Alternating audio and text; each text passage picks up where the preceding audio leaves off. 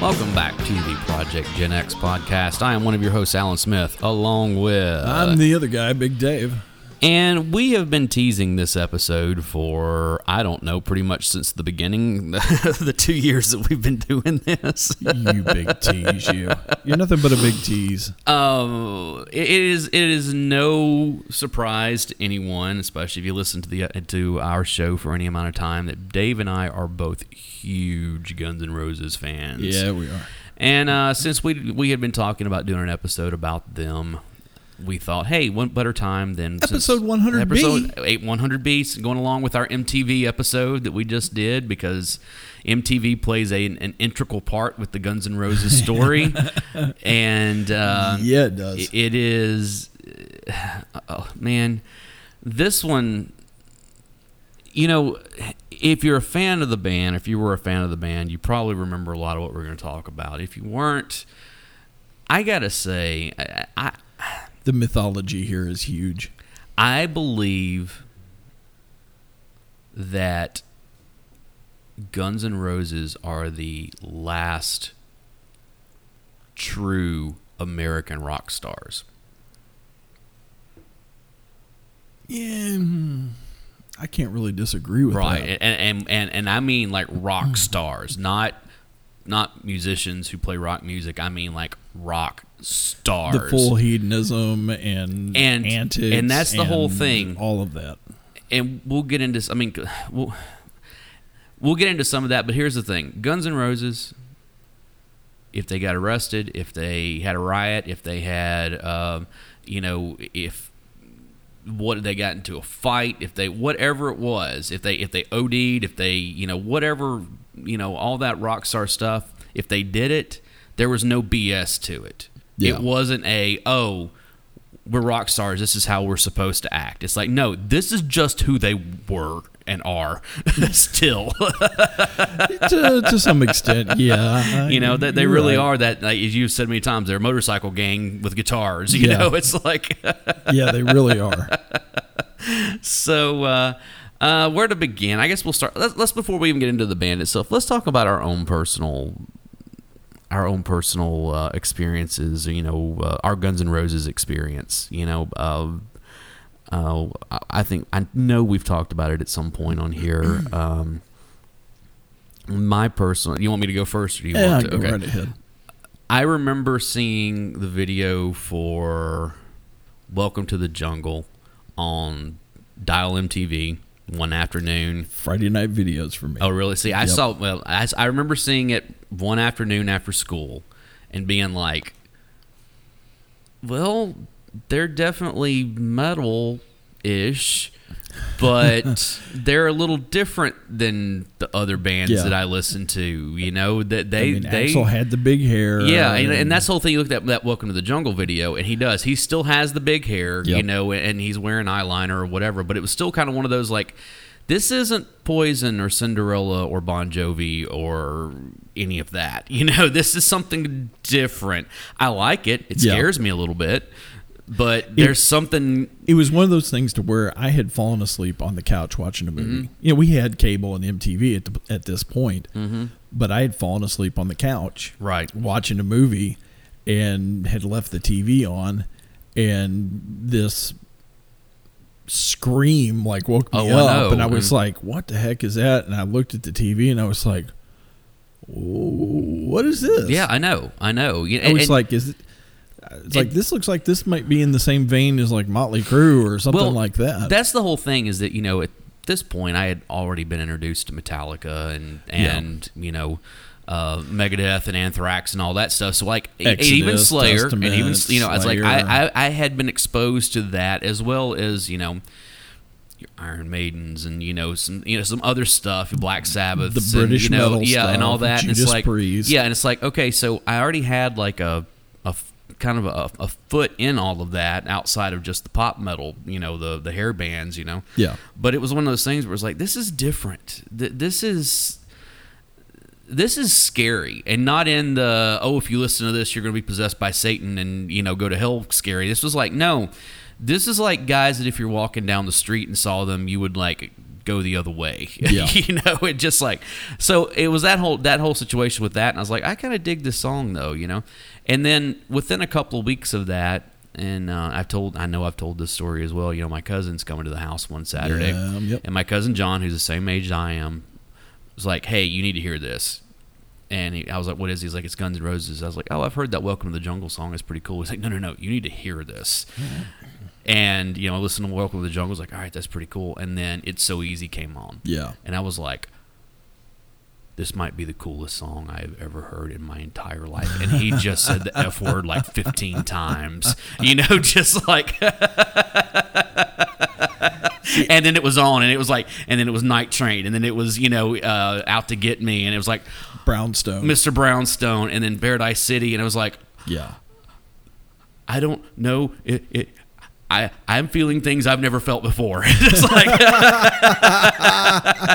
my 14-year-old self was just like, I don't know how to process this. Yeah. This is Well, saw that video and I was like, oh, okay. I didn't really think anything more about it after I saw it.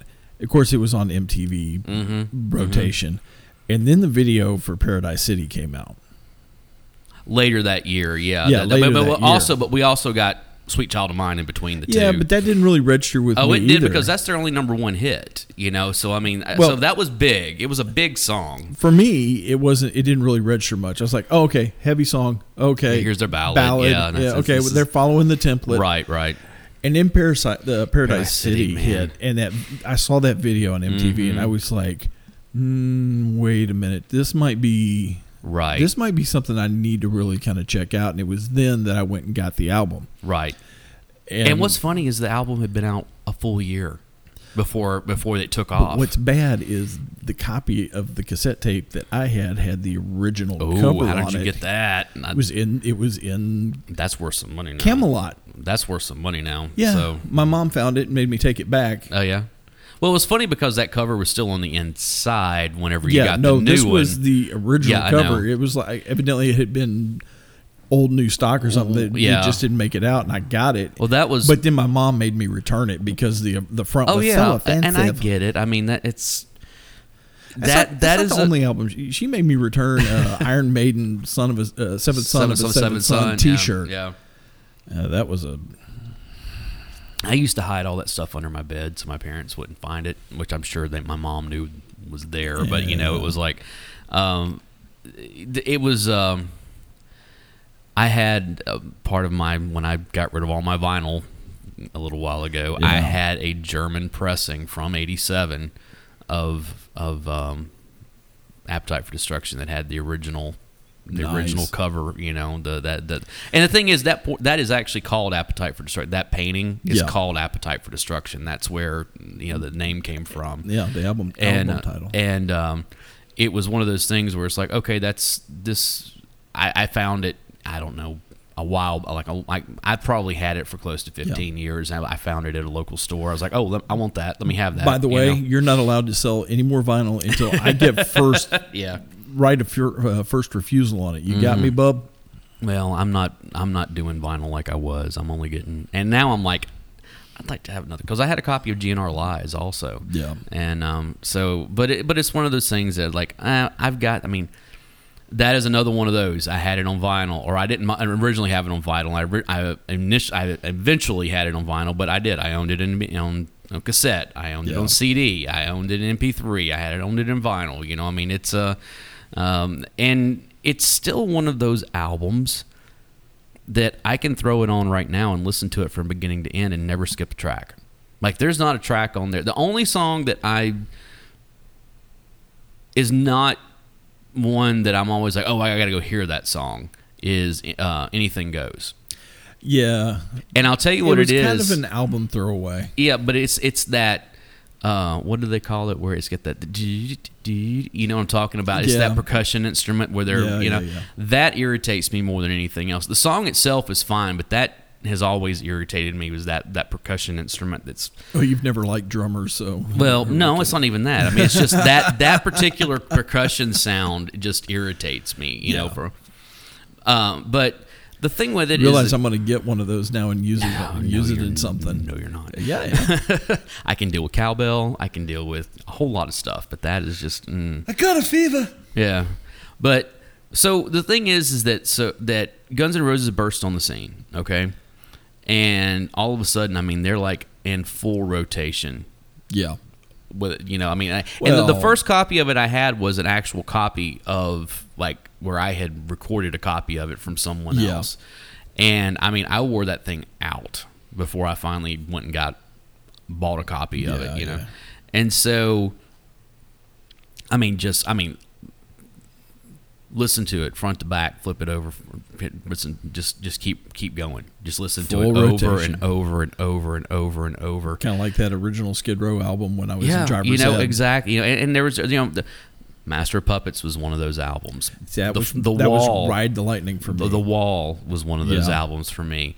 I know you don't, but the Black Album was one of those albums for me. I hate the Black Album. Hotel California was one of those albums for me. I mean, it's like there are these certain albums that I'm like, okay, you know. Pink Floyd, Wish You Were Here is one of those for me. Yeah,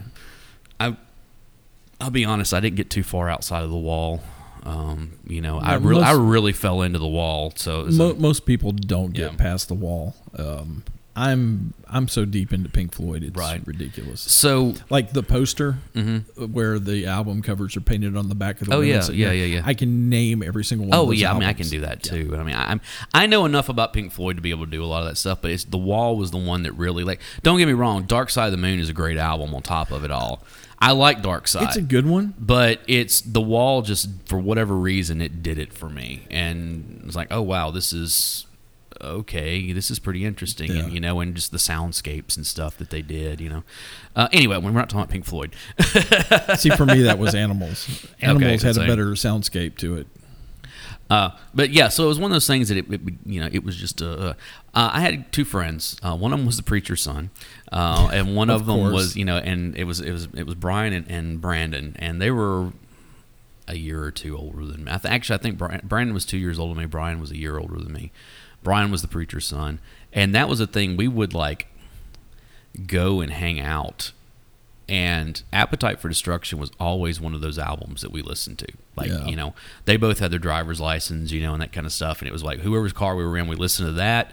We listened to Easy Does It, and we listened to Straight Outta Compton by NWA. Those three, as well as some other stuff, but those three specifically were like, you know, again, suburban white kids, you know, listening to what scares the bejesus out of their parents, you know. So it's because that's one of the great things about being a teenager. You listen to what scares your parents, you know, and it's at least you used to be able to, not so much these days. So it's like, I guarantee you, I listen to a lot scarier stuff than my kids do. So nothing scary about K-pop. Nope.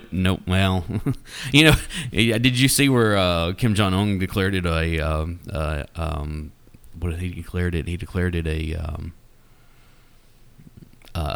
was it a disaster or something like that? It's like a few weeks ago. Like he put out some statement saying that K-pop was like a national disaster or something like that. It's like, that's pretty funny.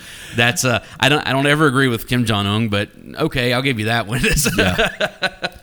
It would absolutely make me happy if somebody caught a picture of him like hanging out at the North Korean palace wearing like a Motley Crue t-shirt. Something like that. So, but anyway, so but yeah, that was one of those things, you know, and then.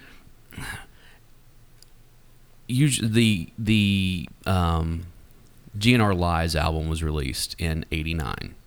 Yeah, it was released in early '89, or was it the end of '88? Hold on, I got it here.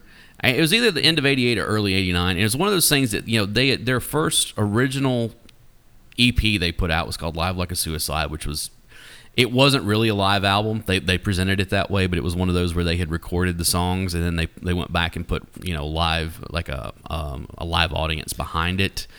And of course it was You're mainly looking for Lies, right? Yeah, GNR Lies. 88. It was 88? Yep. Okay. It must have been right at the very end somewhere. So basically it was 87, 88, 91. Okay, we're working our way into all that. Yeah. So, and then they had 4 other songs that they put on there, which was Patience, I Used to Love Her, an acoustic version of You're Crazy. Yeah. And then One in a Million. Yeah. And which 1 in a Million, controversy after controversy after controversy because Axl Rose uses the N-word. He also uses the other F word, and you know, a lot of people looked at it as being xenophobic because, you know, it talks about, like, you know immigrants coming and spreading diseases and all this kind of stuff, and it's like, okay, even in 1988, this was this was not cool, you know. It's yeah, and he even, like, you know, he tried to, like, oh, he's still trying to backtrack. Yeah, to this day. he finally did at some point say, yeah, I said that as a writing a song from a small town white guy's point of view, mentality. you know, type thing.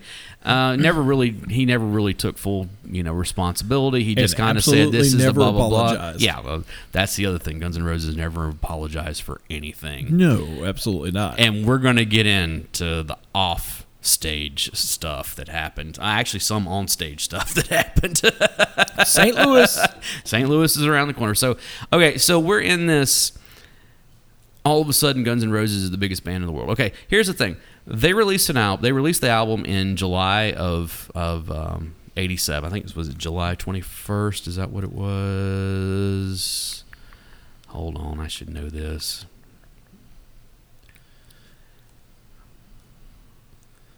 Let's see. Come on. I can go through all my notes here. Yeah. And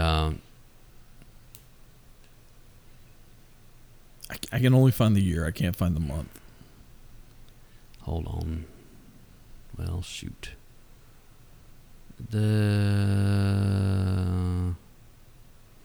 I think it was released in July or August, maybe. It was like somewhere. I want to say it was like a summer or late summer release.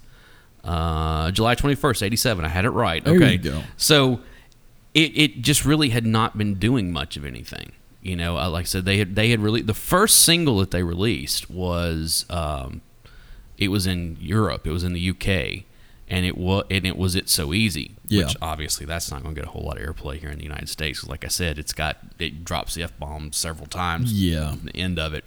Well, in the middle of it too. But it's just one of those things that, like, okay, but then they released Welcome to the Jungle in the fall. Here in the States. And it wasn't getting any traction. And it kind of was languishing, you know, whatever. And so their Niven, what's the guy? Their manager. Was it David Niven? It's not David Niven. David Niven's David Geffen was the head of the thing. But they're oh man, I'm trying to find it. I had it right here. Yeah, I know, and I should know all this stuff right off the top of my head. Especially considering how much research I put into this thing. I've been studying up on this one for a while. Yeah. But it was one of those things that they the guy's last name is Niven. I can't remember. He was their manager. He basically went to David Geffen because they were on Geffen Records and said, "We need you to," because they were talking about, okay, well, you've sold a couple 100,000 albums. Was it Goldstein? Doug Goldstein? Oh, was it? Because that was the guy who fired Adler later on. I don't know. It may be. Anyways, they went to David Geffen basically and said, we need you to pull a favor and make sure that MTV plays this video. Yeah. And so he went and talked to him, and they're like, yeah, they said they're going to play it at 4 a.m. on a Sunday. And they did. and the phone lines lit up like you wouldn't believe, and all of a sudden they're like, oh, okay. And so they went from... No, it was more like, oh, crap. Yeah, I know. Because MTV was not really... At that point, was actively trying to kill metal music. They were trying to do it. No, because they were making their... you got to remember, this is the end of 87, first of 88. They were still really in that pocket for a couple more years. So yeah, I mean, but the upper echelon at MTV at that point was like, okay, all the hair bands were ridiculous. I mean, let's be honest, the hair bands were ridiculous. Yeah. As much as I might like some of their stuff, it's ridiculous. There's a reason why you don't see new hair bands. I mean, or at least not new hair bands that are doing anything. I mean, it's just Steel Panther. Again, but they're a novelty act. I mean, honestly, that's I'm not gonna lie, I kind of miss some of it. There are certain acts, that were better than others. Whatever. Anyway, so they got this. All of a sudden, they're getting MTV play, and then they released "Sweet Child of Mine." Yeah, a little after that. Okay, so we're in '88 now.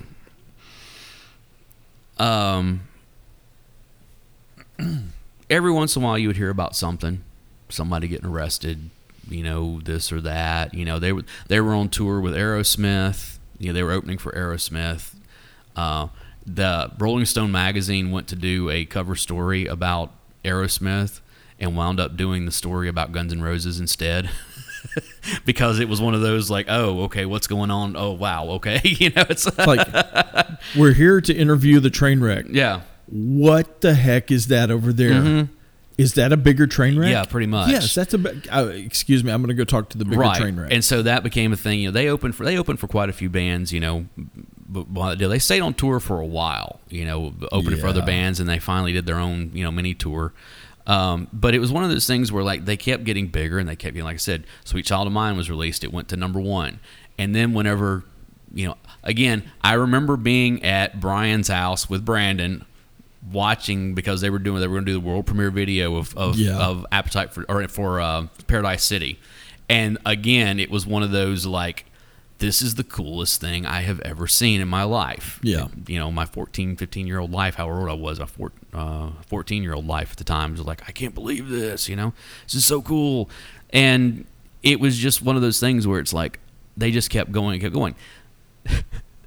But again, it's so funny that I have all these memories with Brandon and Brian, especially around Guns N' Roses, because they were our band. I mean, they were our band.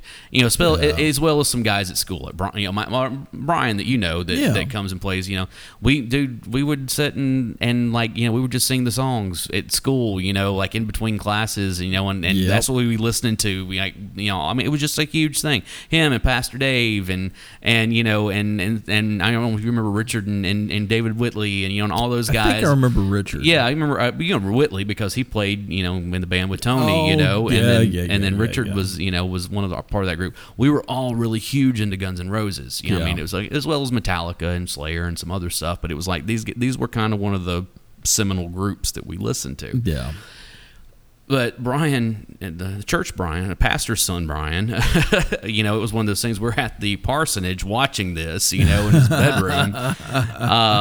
It was kind of one of those things where it was like, this is so cool. I remember it was a Sunday night in 1989. Actually, it was not Aerosmith. The band opened their North American shows for the Cult, Motley Crue, and Alice Cooper throughout the second half of '87. But they were also on tour with they were on tour with Aerosmith before that. Yeah. Or maybe it was after that. In fact, at one point, Adler broke his hand. Right. And Fred Curry from Cinderella came over and filled in. Yeah. So did the guy that was the drummer for the Cult before Sorum. He filled in for him with Don Henley. Well, I'm going to get to that. Yeah, Okay? Okay. So the thing is they released the album. They released GNR Lies, and then they played the American Music Awards. Yeah. And I remember seeing it, and they did Patience, and it was like, why is there a drummer out there to begin with? Because there's no drums on this song. Yeah. And then it was like, that's not Steven Adler. Who is that? It was Don Henley. Yeah. That, and it's like, okay, that's interesting. Not who I would have put in there, but okay. And I watched it recently, and it actually held up pretty well. I kind of like the version they did because it wasn't acoustic. They were playing it electric, but they were just doing it clean, rather than distorted or whatever. And it was actually like really a good performance. But you get to the 1990 awards, and this is where things really okay. Actually, no. Before we get there, a little further in, we're into the 1989 VMAs. Okay. Yeah. And they performed, but then also Axl did it was Axl and Tom Petty and a few. They had like this super group, and they did Free Falling, but it was like this super group of people, Izzy was playing with them, that kind of stuff. Well, this was the infamous. They come off stage, and almost as soon as they step off stage, Vince Neil comes running out of nowhere and just like lays Izzy out. I mean, that's right, yeah. And it's one of those things. And of course, Axl gets in his face, and the security's pulling everybody aside. This is where the infamous Motley Crue, and Guns N' Roses thing and Vince starts. Neil went on Headbangers Ball and basically said, "All right, Axl, you name the place. We'll meet. We'll do this thing." I remember that because I was a faithful ball watcher. Yeah, and it was like, okay, this is getting a little ridiculous, but sure. Now, one of the things that remember they did the Live at the Roxy concert that MTV aired, and that again was another one of those whoa, and that's where we first heard them do Knocking on Heaven's Door, because one of their buddies in another band had just died of a heroin overdose. And so they were doing this. That live performance they made it into a music video. They just cut the footage out of it. And they played that a little bit, and they played became a music video. Yeah, I know, and it was just like, wow, this is really cool, And again, it was one of those like, oh man, these guys are fierce in concert. I mean, just like, wow, they are just balls to the wall, and that's one of the things with them is that, especially back in the early days, whenever Guns N' Roses came on stage, they went 100%, from beginning to end. I mean, it was just like, we've got to put everything into this every night, no matter how messed up we are, no matter, they were going to leave it blood, sweat, and tears on the stage every night. In this time period also, Axl blood, sweat, tears, and Jack Daniels on the stage every night. Exactly. And it was one of those things that during this time, Izzy had gotten arrested for heroin, and like I said, they had friends. Adler couldn't keep clean. He had problems with cocaine and heroin both, and they wound up firing him. When they started to go in for the recording of the Use Your Illusion albums. Yeah, I mean, even to the point where like they sent him to rehab. Actually, that's the reason why he wasn't at the AMAs that year. Yeah, is because he was at rehab at that point. They were like, no, you have to go to rehab. Okay, so you fast forward to the 1990. Well, they got him cleaned up, and then they're like, every time that you fall off the wagon, you got to pay us $1,000. Exactly. Was it $2,000? It was something like that, and he just could not stay clean. So finally, they're like, all right, fine. And that's when Goldstein pulled him up in his office. It was like, actually, he ended up suing the band, right? Because he was wanting him to sign.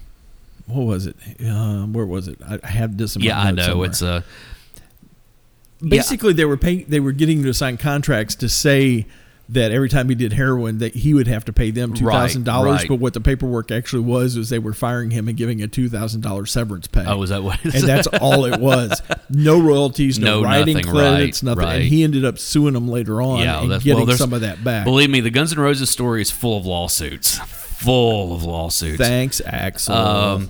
But like I said, you fast forward to the AMAs in 1990. This is in like January of 1990. I remember this vividly. Again, it was an after church deal, people were coming over to the house. It was after Sunday night, and we're over here and we're hanging out in my room again. The three of us, me and Brandon and Brian, upstairs. No, this was very front. This is before I moved. This is before I moved upstairs. All right. And it was one of those things. We're hanging out. We're watching the AMAs, and Guns N' Roses are nominated for best album or something. One best metal album or something, and they win. And the only two that are there are Duff and Slash, and they are hammered, ripped. I mean, hammered. You could tell from the time they stood up to walk up on the stage, and immediately Slash drops. He's like, "Man, we just thought we were going to come out here and hang out and shit." And he's like, "Oh, I'm sorry," just kind of like. And so they kind of did their thing, went off. Later, that was That's after that was Hammer. That was MC Hammer, and I forget who the woman was that introduced. But then it was Lita Ford and. who was the other guy that introduced it? But it was one of those things. They came up again. And Slash drops 2 F-bombs like immediately, and they just like pull away. They're like, okay, we're going to commercial now. And it was after that they implemented the 7 second delay. They were the reason for it. I mean, it was just oh my goodness. So it was one of those. I remember watching that and thinking that was the funniest thing ever. Like, oh my God, did they really just do that? They did it again. You know, it's like the most dangerous band in the world. Exactly, and then. This was also right after they had opened. They did like, was it 4 nights opening for the Stones in L.A. or something like that when the Stones went on the Steel Wheels tour, something like that. And at that point, that was, Steven and Izzy both had real bad drug problems. Yeah. And Izzy had written the song "Mr. Brownstone." Yeah, but like early in the band because he was doing heroin. I mean, that was the whole And he made Axl Rose made a comment on stage on the mic that this could be the last shows we do if some people around here don't stop dancing with Mr. Brownstone. Yeah. It's just like, and it's just one of those things where it's like, biggest band in the world looks like they're getting ready to implode, like before they're anything. They always looked like they were going to implode. And so honestly, when they fired Adler, Izzy was mad about it.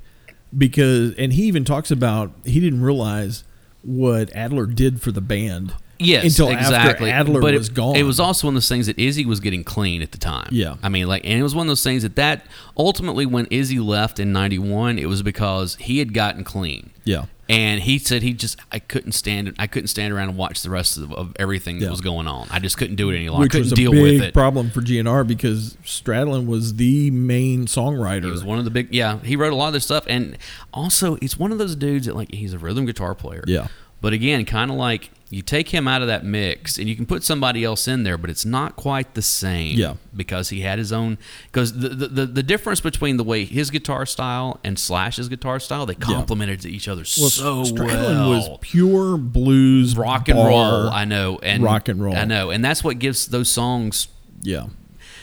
That whole like him and Adler was just a bar drummer and McKagan. Yeah, that is a powerhouse rhythm section. Yeah, and I'm talking about like laid back, hit the groove and stay in it. Just rhythm section.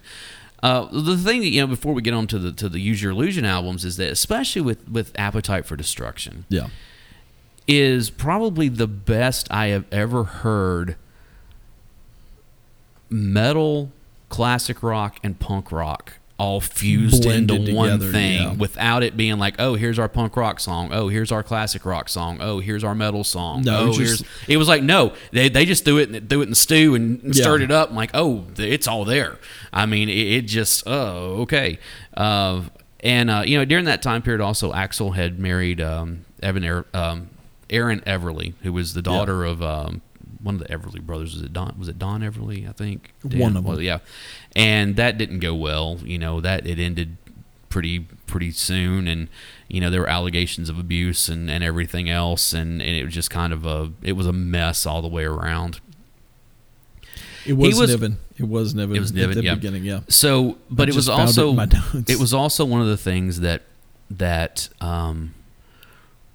you have all this going on. Adler's kicked out of the band. They add Dizzy Reed, as a keyboard player. So now they have 6 members in the band. But who's going to take over for Adler?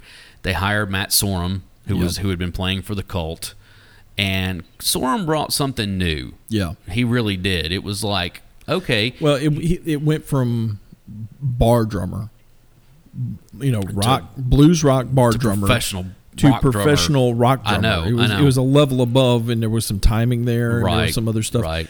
Adler had his own swing thing. He did, and that's one of the things when you go back, when you look at the recording of Appetite for Destruction. Yeah. They have famously said they didn't use click tracks. Mm-hmm. It was they wanted to get as close to their live sound as they could. Yeah. And so even Slash talked about when he recorded the intro for Sweet Child of Mine, or actually they recorded the song without that intro to begin with. He had to go back and record it later, but there wasn't a click track. So he basically had to go in and listen to what they were doing and then have the engineer, okay, here we go. Yeah. And then him play and try to be as close to what has been played tempo-wise, and somehow they nailed it. And I'm not going to lie, when I first heard a bunch of the songs off of the Use Your Illusion albums, I was...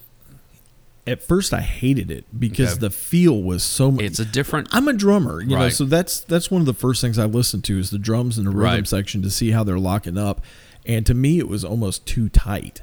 Okay. And that actually hurt me a little bit because I was a fan of the Cult also and knew Sorum, when he was playing for the Cult. Right. And I still love the Cult to this day. But when he left Cult, went over to GNR, it tightened things up a little bit, and it was almost a little too There's a big step up from Appetite to Use Your Illusion albums. You know, it's like all of a sudden they're like, no, we're making art now. You know, it's like we're not just five guys going out there and going balls to the wall. Yeah. It's like, no, we've learned to play our instruments now. We actually know about all this stuff.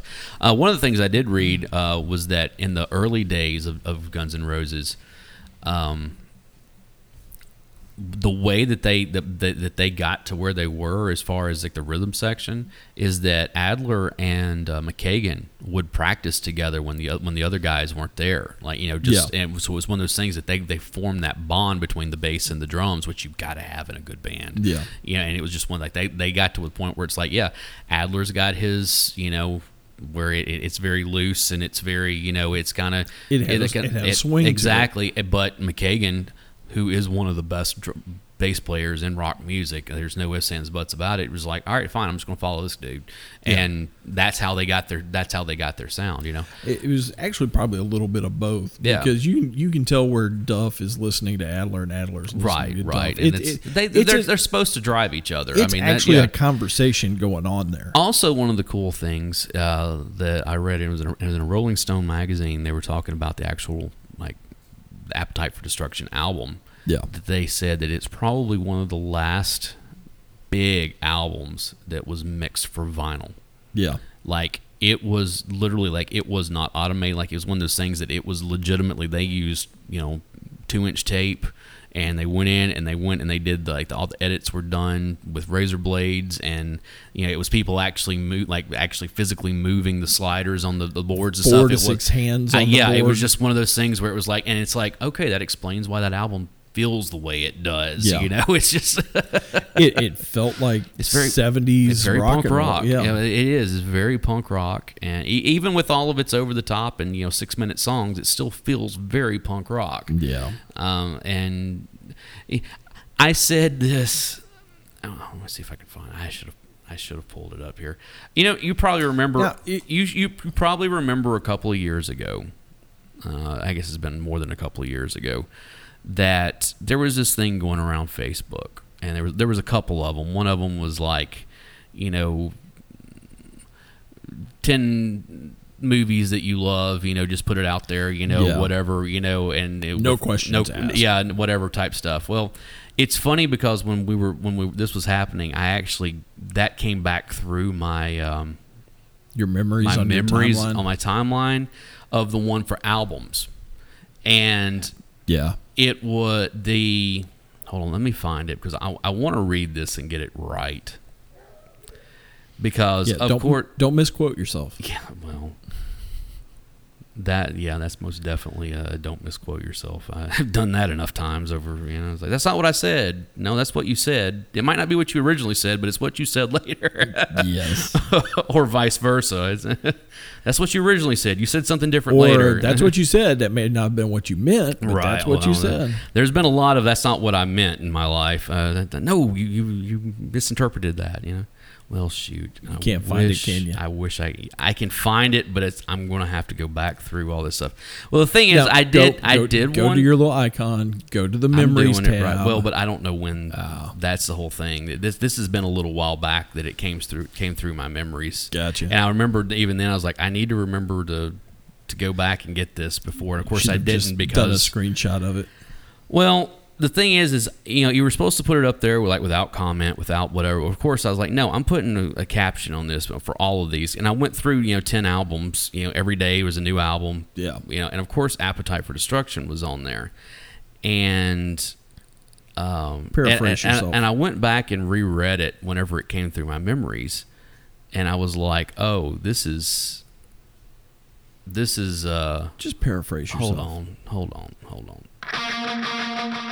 Okay, we're back. Sorry, it took me a little while to find that. I finally did. I looked under the correct heading for this. So this is what I said. This was in May of 2018. Okay. I wrote Day 6, Guns N' Roses, Appetite for Destruction. There's music that moves you, and then there's music that kicks down the door and threatens to kick your ass. Appetite for Destruction didn't just threaten to do. This album kicked your ass, then took your girlfriend out for drinks using the cash that was in your wallet. So my teenage life was forever changed when I heard It's So Easy. I knew that hair metal was dead and that the bad kids had taken over. If you weren't alive when Guns N' Roses was both cutting a swath of destruction across middle America and energizing its youth, then you missed out on the last true rock and roll band. That's not bad. Yeah, and that is, again, it's one of those you saw them in the late 80s, and you were like, these guys are not going to make it to C30. No. None of them are. They're all going to either be dead or in jail. That's just, there's no ifs, ands, buts about it. Or a vegetable in a rehab something, somewhere. yeah. So yeah, it's one of those, that album is such a, we'll probably never see another album on par with that again. It's one of the best-selling, or I think it is the best-selling debut album in American music. Like, it's not the worldwide best-selling album of all time, but it's the best-selling all-time American album. Yeah. Debut American album. Alanis Morissette missed it by a couple million or something like that. But it was one of those things that it wound up in the United States selling 18 million. Yeah. So it's just great. But then we start moving into the Use Your Illusion, and we started getting these, you got to remember, this came out in 87. Appetite for Destruction, release July 87. You get Lies in 88. Which was basically them with some, they did record the 4 new songs, quote unquote, the acoustic stuff, but the other stuff was just a reissue that was on there. Yep. And then September 17th of 1991, Use Your Illusions 1 and 2 was released and debuted at number 1 and number 2 on the album charts. Yep. Now, do you remember which one was 1 and which one was 2? 2 was 1 and 1 was 2, exactly. Yeah. And well, that's not all that was released. Well, no, but here's the thing: it's these albums were released within 44 days of each other. Oh, you're going through. We talked about this. Are you ready for this? We talked about this in our 91. I know. Within 44 days of each other in 1991, you got the Metallica Black Album. Mm-hmm. You got Pearl Jam 10. Mm-hmm. You got Use Your Illusions 1 and 2. Yep. You got Red Hot Chili Peppers, Blood Sugar Sex Magic. You got Soundgarden, Bad Motorfinger, which is one of my favorite albums. And Nirvana. Yep, Nevermind. I know. 91 was a great year for music. Yeah. And that's just the albums in that time, and like that month and a half period, And I know a lot of people have heard of Soundgarden, but they're familiar with that album that came after Bad Motorfinger. I know. If you don't know, if you've never listened to Bad Motorfinger, Bad Motorfinger's a great album. You need to go back and listen to that Matter of album. fact, Soundgarden opened for Guns N' Roses while they were touring that. That was they when they were in Europe. So the thing is on the lead up to the Use Your Illusion albums. So we got 4 years between. Yeah. On the lead up to it, they decided to go out on tour during the summer. This is when the infamous St. Louis riot happened. Yes. Yep. There are multiple stories of what happened, from different sides. And they hadn't exactly released the Illusion album. No, they hadn't. This was a couple months before the album, or a month or so. But they had released. The other thing that had come out earlier in the year was the song "Civil War" because it was on a compilation album. It was for like the Romanian children's. It was some kind of charity. So "Civil War" had been released, so we knew that one. And then, of course, "You Could Be Mine" was on the Terminator 2 soundtrack. Yes. So we had, all right, so we got a couple of songs here. This is pretty awesome, Yeah. And both of them are great songs, Of course, we knew that they had recorded "Knocking on Heaven's Door," because we had heard them, we had seen them do it from the Roxy, and that was like, okay, this is part of their set now. Yep. And so it was, all right, what's going to happen after this? July 2nd, 1991. That's when it was. Is the St. Louis, the infamous St. Louis riot. Riverport Amphitheater Yes. in Maryland Heights, Missouri. Yep. Just outside of the Lou. Yep. And Axl. So the reports of what happened, what we know, because they had cameras rolling, and you can watch. It will be on the playlist on our YouTube for all this stuff. You had the amphitheater security, you had Guns N' Roses security, right? And there was supposed to be no photography, right, at the concert. And there was somebody down in the front row who was, and Axl was yelling at the amphitheater security, take the camera, right, take the camera, and they wouldn't do it. And he jumped in the crowd and punched the guy in the face and took the camera. Yeah. And got out and then said... didn't get out, got drug out by Guns N' Roses security, because the amphitheater security was then going doing after anything. Right. Axl. And so they drug him out. He got on the mic and said, thanks to the lame-ass security, we're going home. Slammed the mic down. They all left. Yep. And then the riot started. Yep. Seats tore out. Fires started. I mean, just all kinds. There were 10 people that were injured. There was... Charges were filed against Axl, but they weren't able to actually indict him. It was over a year before they finally 2 years or something, because he was out of the country. They went to Europe to tour, and so they couldn't get him. As soon as they set foot back in New York, they were there waiting for him, and he got arrested. And I remember that because MTV News was there, and they were like, he's in the back of the limo talking to Kurt Loder, with the mic. They was like, I was like, no, they were cool. Like a couple of cops asked for my autograph, just like that. But in the liner notes, the entire band invites St. Louis to go fornicate with itself. Exactly. So let me clean that up for you. St. Louis, we would like for you to fornicate with yourself. Yeah, pretty much. And it was it was on. Okay. Yeah. So they toured for I think, was it 2.5 years on this or something like that? It was into time. 94. Well, the thing is that they had Skid Row out on tour with them at that point. It was that you would hear Izzy left while they were in Europe. Yeah. He just took off. It's like they're in Germany one day, and he's like, he just booked a plane and went back home. And that was it. I actually found a date of when he quit. He quit on November 7th of 91 after a repeat of the St. Louis incident happened at a concert in Germany. Almost happened in Germany. No. Did it actually happen, or was the notes that in a couple different places I thought that found, it was a near riot. It wasn't an actual riot. It was after a repeat of the incident nearly unfolded. Right. Yeah. Yes. So... And that was, and also the thing, they were notorious. Axl wouldn't even show up to the venue until 2 hours after they were supposed to go on, and of course they were having to pay a lot of fines for curfew violations and and all that kind of stuff. Or they were told, hey, you got to stop. You can't play past midnight or whatever it was, and then they would storm off stage and it was just it was always something. Now in this time, Axl also started talking about he was going to therapy.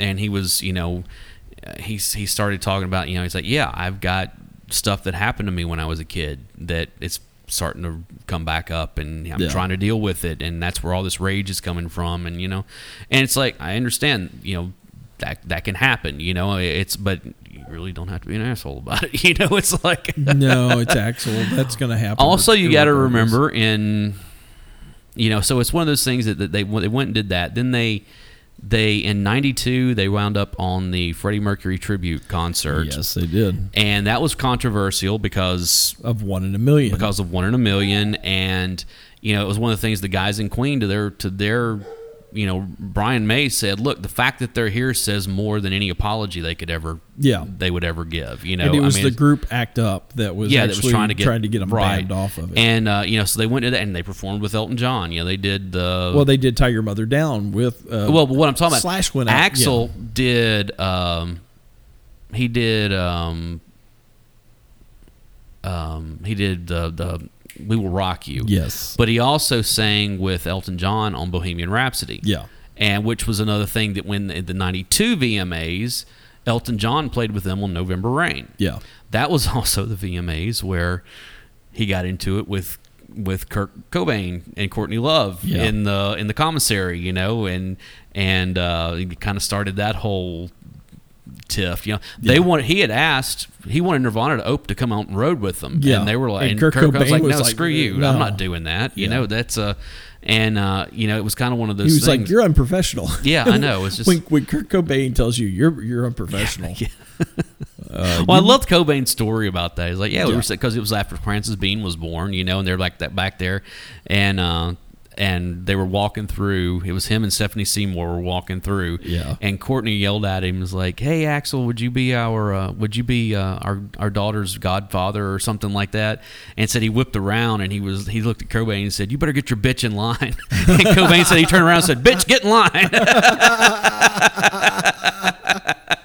And then after they performed, you know, Dave Grohl went up to the microphone. He's like, "Hi, Axl. Hi, Axl. I remember that. Axl." That was whenever Chris Novoselic knocked himself out on stage, throwing the bass in the air, and it was just chaos. You know, it was like back when the VMAs were fun. You know, but you get that kind of stuff. Their videos got, you know, we got like the Don't Cry video, which is high concept, and then the November Rain, which is even bigger concept.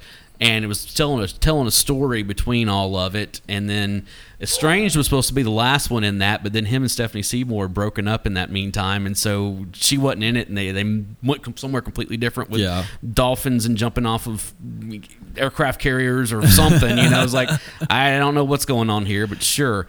They hired Dizzy Clark. Like, Axl's back on heroin again. Yeah. Well, you know, that's the whole thing. What I was going to say.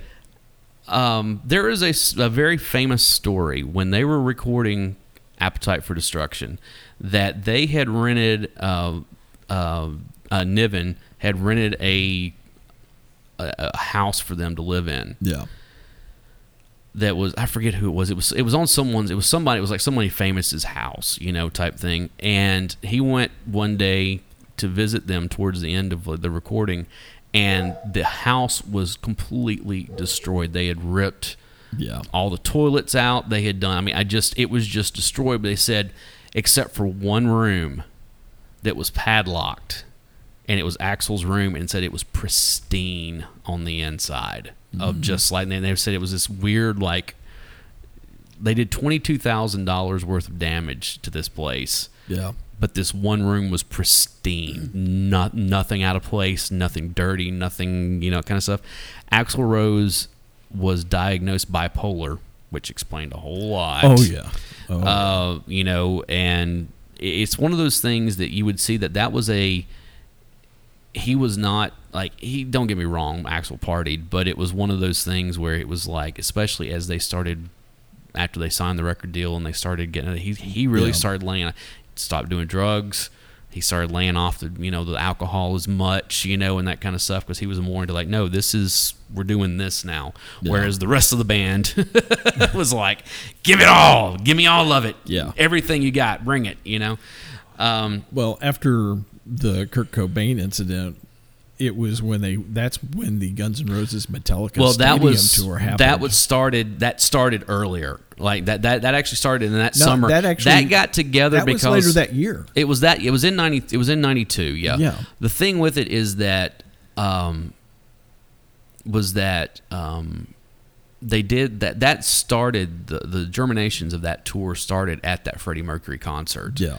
Because you know who else was on that tour? You know who supported that tour? It was Faith No More, wasn't it? That was one of them. I don't know who they were. Motorhead. Okay. And Body Count. Oh, that's right. Okay. So so it's one of those things. They announced this tour. They're going to go with this, and it's like you're talking about like two of the biggest bands in the world at the time going on tour, co-headlining tour, and so they went out on that. And you get to the Montreal incident. Yeah. Two really bad things happened that night.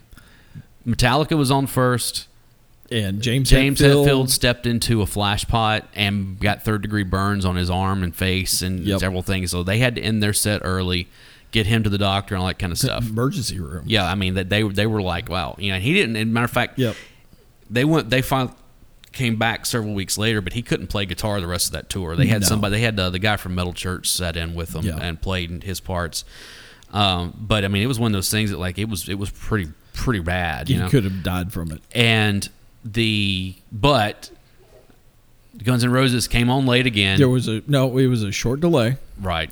That did not allow for adequate tuning of the monitors. That's what they say anyway. And Axl came out, didn't like the monitors. Throws a fit, goes off stage, and another riot ensues. Yep. And it's like, what in the world? 10 audience members and 3 police officers yes. were injured, and there were several dozen arrests. And it was one of those things where it's like, I mean, that was big news for a long time. Yeah, and if you actually watch a year and a half in life Metallica, it's in. You can actually see James Hetfield go up in smoke. Oh yeah. That's that documentary is so good. Like, I want to get that on DVD. And then Rose, evidently body count got pulled from the concert, and Rose turned around and referred to Hetfield as a racist. There was a whole lot of bad again between Hetfield did. I remember Hetfield did a piece with like an interview with Rolling Stone after all this, and said some stuff about Axl, and Axl's like, hey, look, you want to fight, we'll fight. That's, of course nothing ever happened of it. Yeah, I honestly believe that Hetfield would have killed him, but it's, I don't know, because we're talking. Have you seen pictures of him lately? Well, I'm not talking about then. I'm talking about back in when he was. Yeah, I know Hetfield hasn't aged well, so.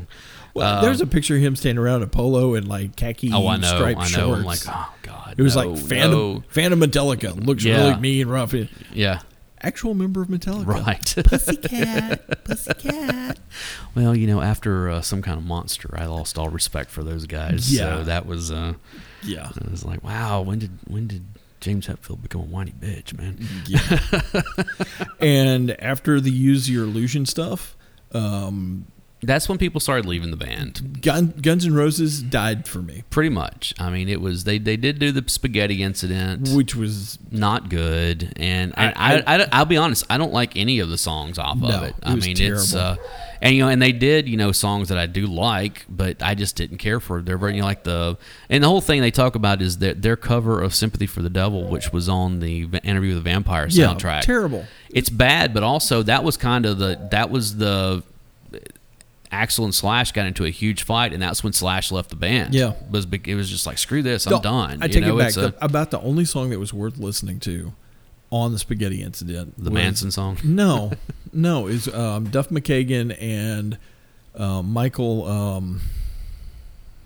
I know he rocks. Monroe. Yeah. Monroe actually got together and did Ain't It Fun. Yeah, it's the Dead Boys song. Yeah. I know. Which I'm a fan of the Dead Boys. I like the Dead Boys as well. And Cheater Chrome lives here in town. So really? He's lived here for like 20 years now. Oh, that's cool. He plays around every once in a while. But it's, and that was pretty much it. They cycled through all kinds of stuff. Then it became Spinal Tap. Yeah, except it was not just the drummer; it was the entire band. We're not going to go through all of the members that have come through Guns N' Roses and what happened between '94 and 2002, basically. They reemerged. And finally, no, let's not. We're not because it's ridiculous. Basically, Axl. Everybody was gone except for Axl and Dizzy.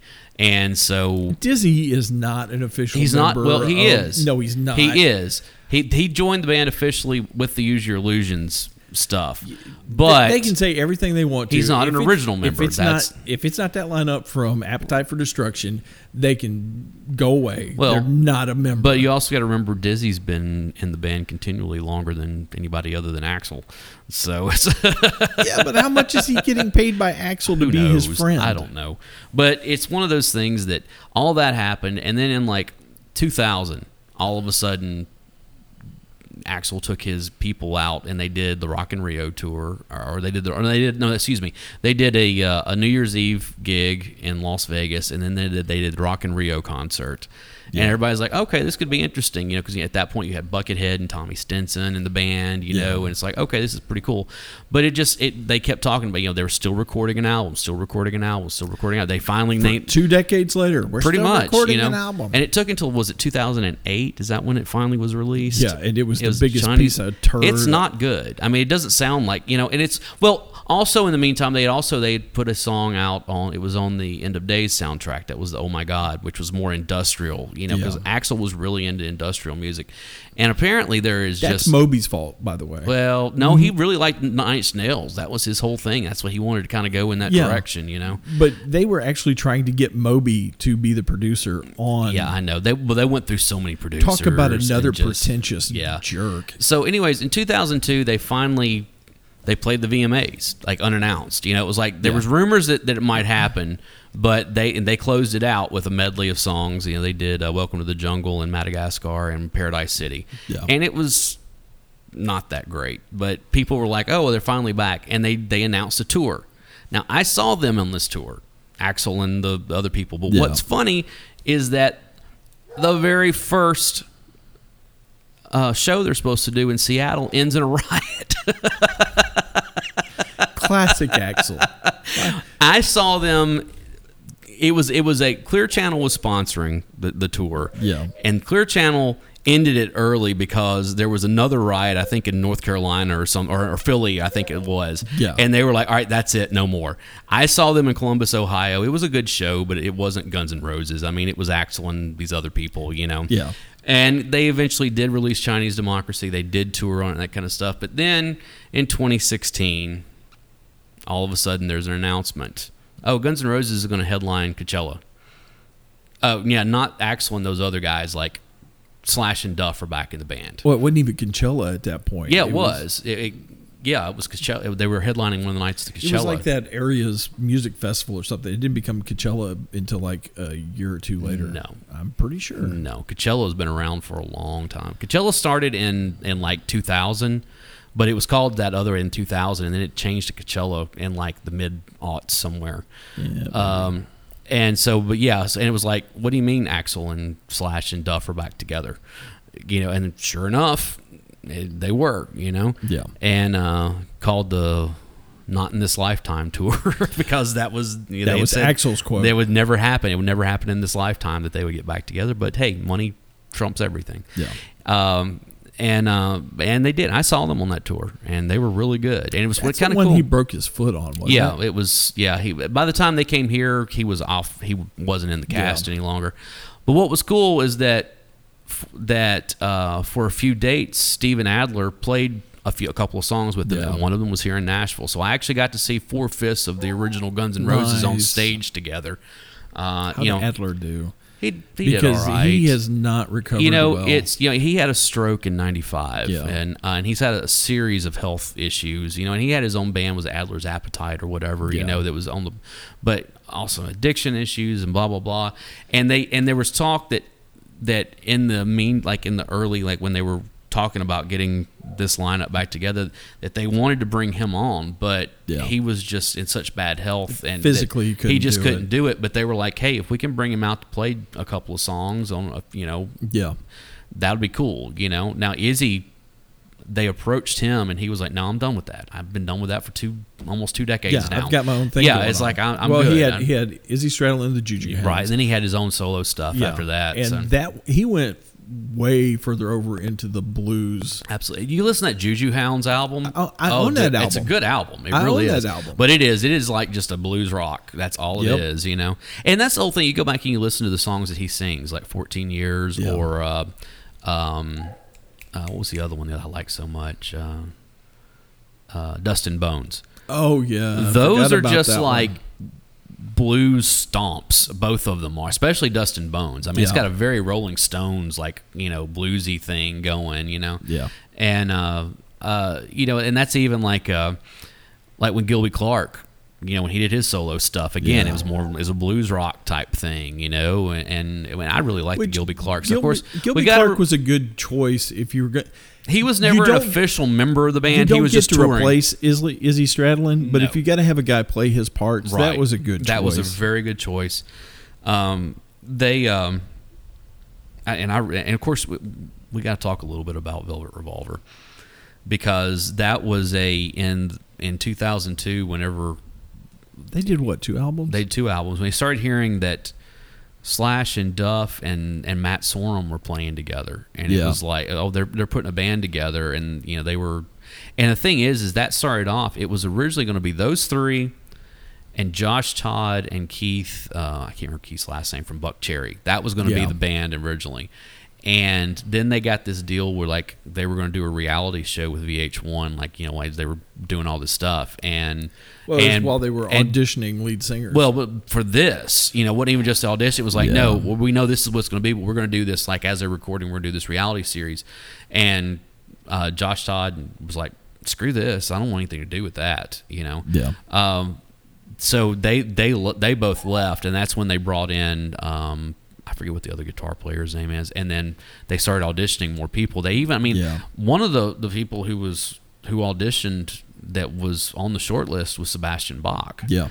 But Scott Weiland came in, and they're like, oh no, we like this better, and then they realized, oh no, we got to deal with the heroin problem again. That was, and they all fell off the wagon at that point. McKagan talked about it. He had cleaned up, Slash had cleaned up, Sorum had cleaned up, and then they're out on tour.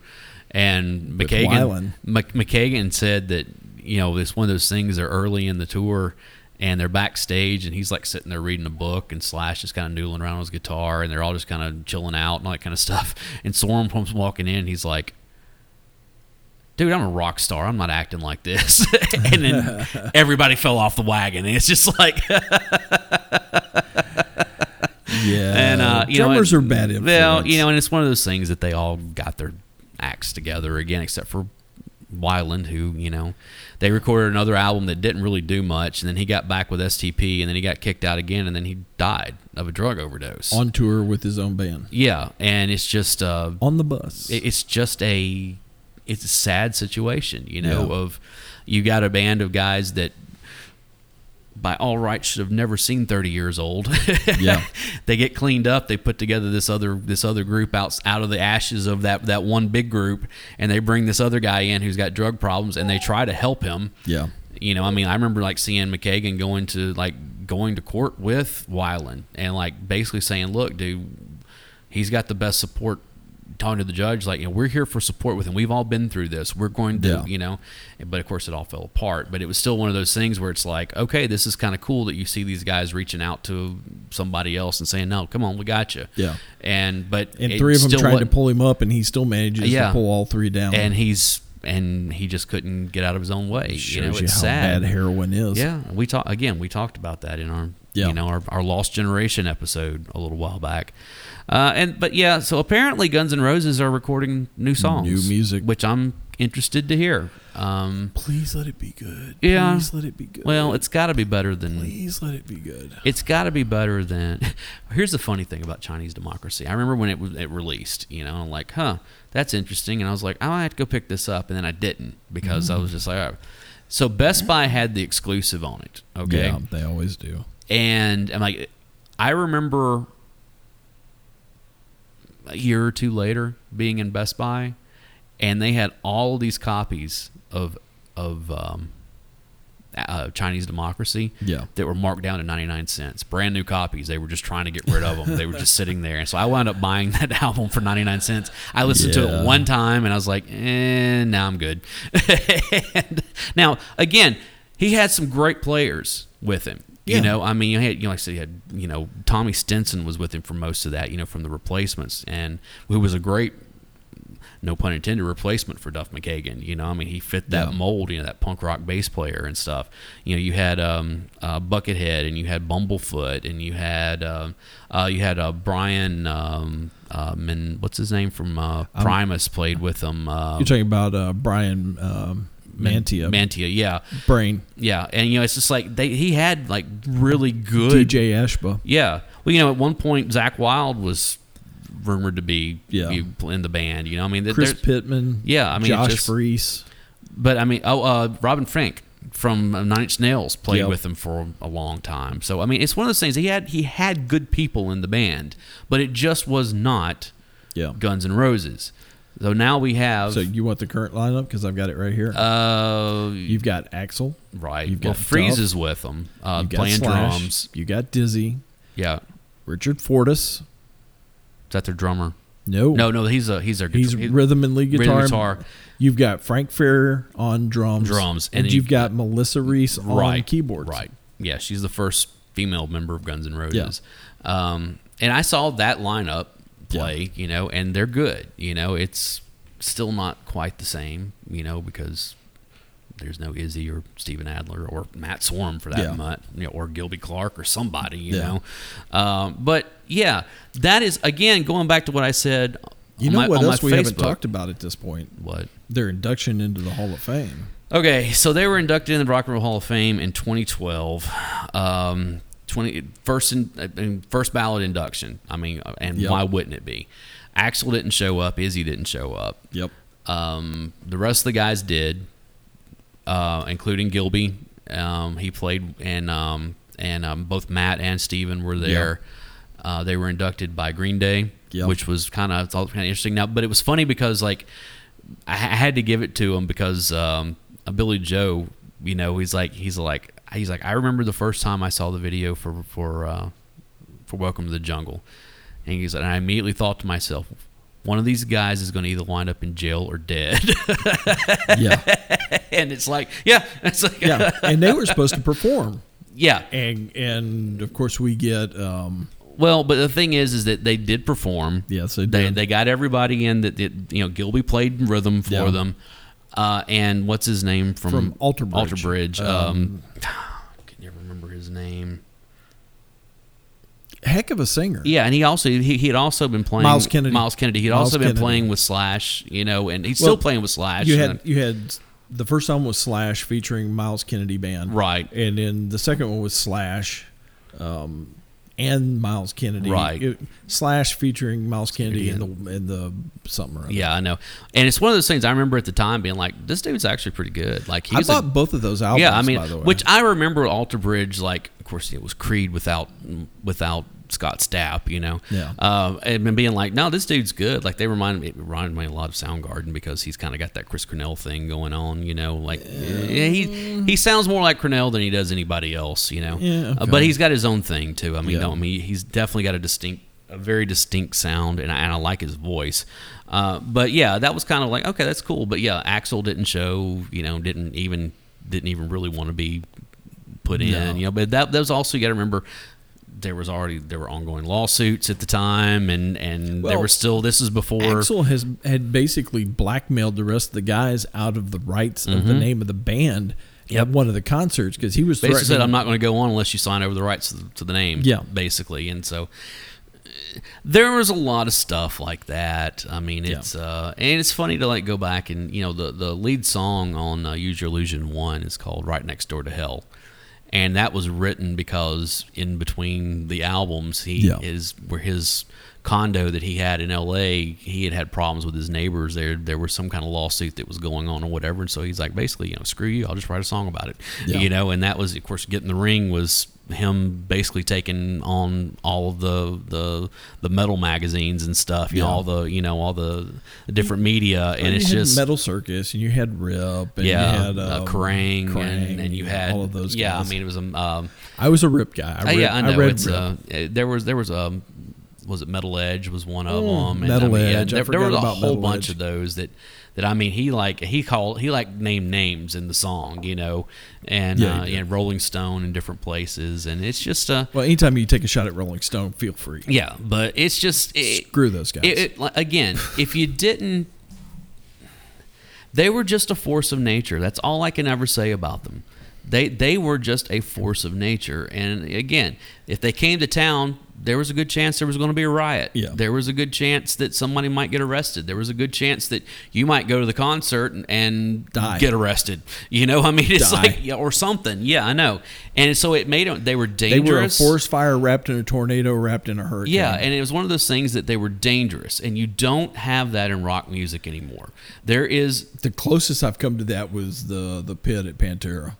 Pantera was dangerous. I thought I was going to die at that show. That was one of those that as time wore on, even I've said this many times, the same thing for them. The stuff that I listened to when I was a teenager that scared the bejesus out of my parents and everybody else's parents. Yeah.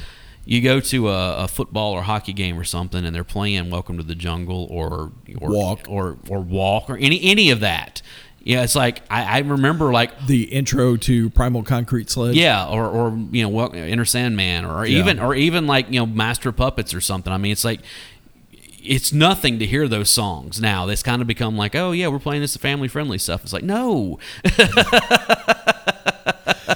Marilyn Manson, The Beautiful People, the whole intro to The Beautiful People at a hockey game. I know exactly. And it's like My Beloved Predators are notorious for that. I know, and it's one of those things that as metal died out and like the gangster rap came in more, that became the scary this music. Is the scary music. Yeah. And again, like I said, go back, we were listening, me and Brandon and Brian, we were listening to Guns N' Roses and NWA and Eazy-E, and it was like that's the stuff that scared the we in the cruising episode I talk about that cruise route in Illinois where we're at, and the albums I remember listening to the most in that was like that Black Sabbath, We Sold Our Soul for Rock and Roll, Straight Outta Compton. We had Pink Floyd, Momentary Lapse of Reason, and some kind of rotation of hair metal. Right. Guns N' Roses, Skid Row, Motley Crue. In the mid '90s, here in Nashville, there was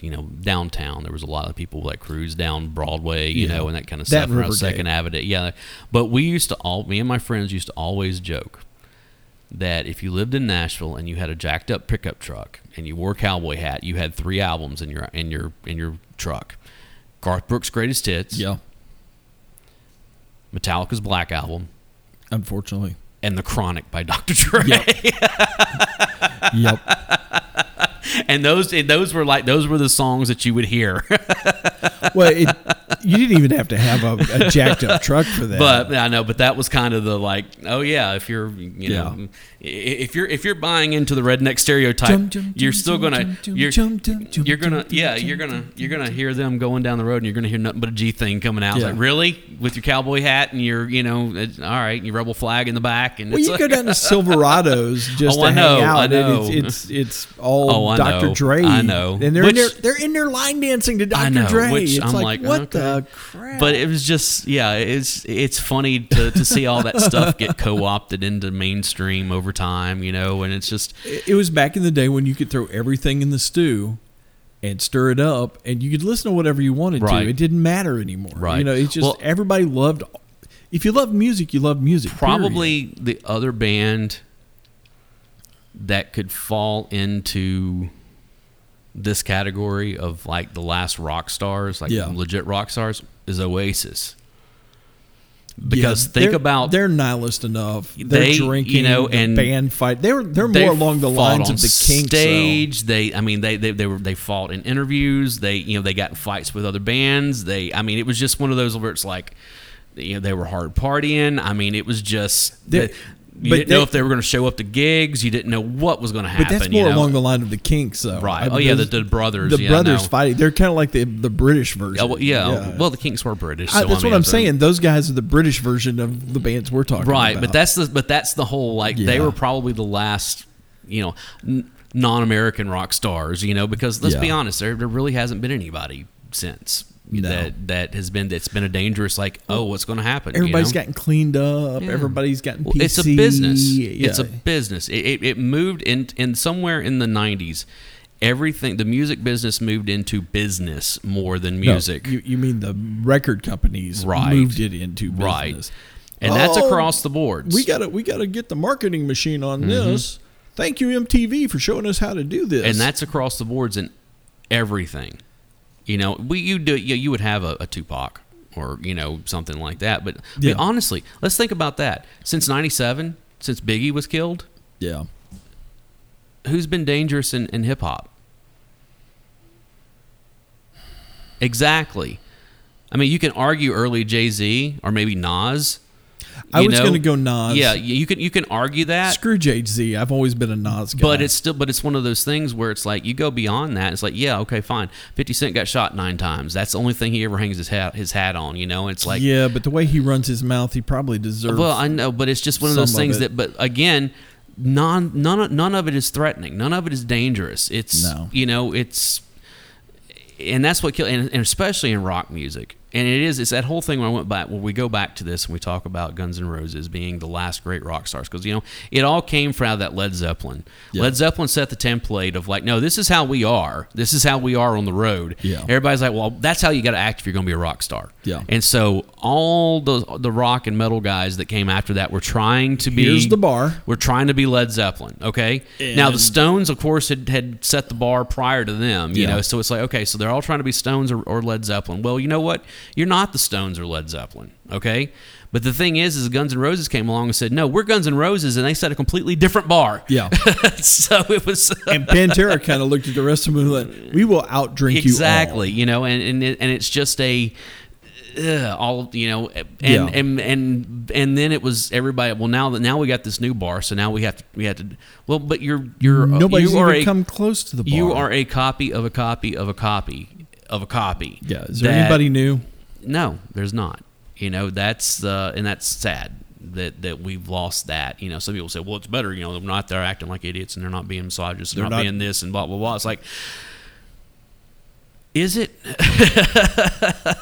I get what you're saying, especially as a middle-aged man now. I'm like, I get it. Yeah. But at the same time, I'm like, but when you take all the danger out of rock music, what do you have left? Sticks. Yeah, Coldplay. I mean, that's... Yeah. It really is. It's like Journey. You get corporate rock. It's what you get, know, and it's yeah. So it's kind of one of those. I guess we could probably put, if nobody else, Scott Weiland in that. I mean, he was a rock star. Yeah. He wanted to be one from the beginning. I don't know that he reached those bars. No, he didn't. He didn't. Just the drugs more than anything. Yeah. But yeah, Guns N' Roses, man, they were so good. And. It's nice that they're back together and that they're doing everything. To see if they're still good. Well, that's true. That is true. Are they still good? Or are we Can they still write? I know that's. With Izzy gone, can they write decent songs? Right. Are they going to have the same punch? Or have they mellowed out? Maybe they bring him back to work with them just in the studios. You never know.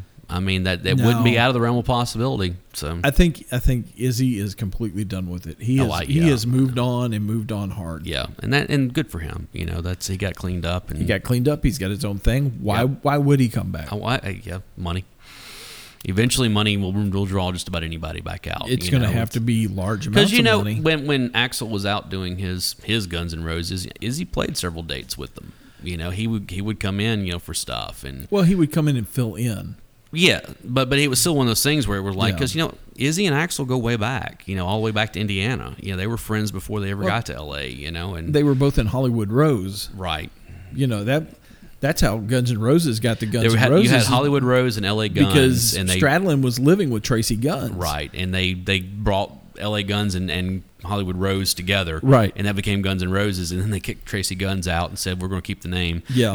and Tracy Guns like, that's okay, I'll get Hollywood, I'll get LA Guns back together. Yeah. Which I was a big LA Guns fan. LA Guns was a little different than all the rest of that stuff. They were a little more grimy. Yeah, they were.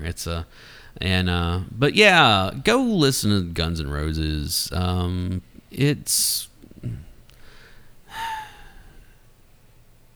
It's definitely a throwback to a different time that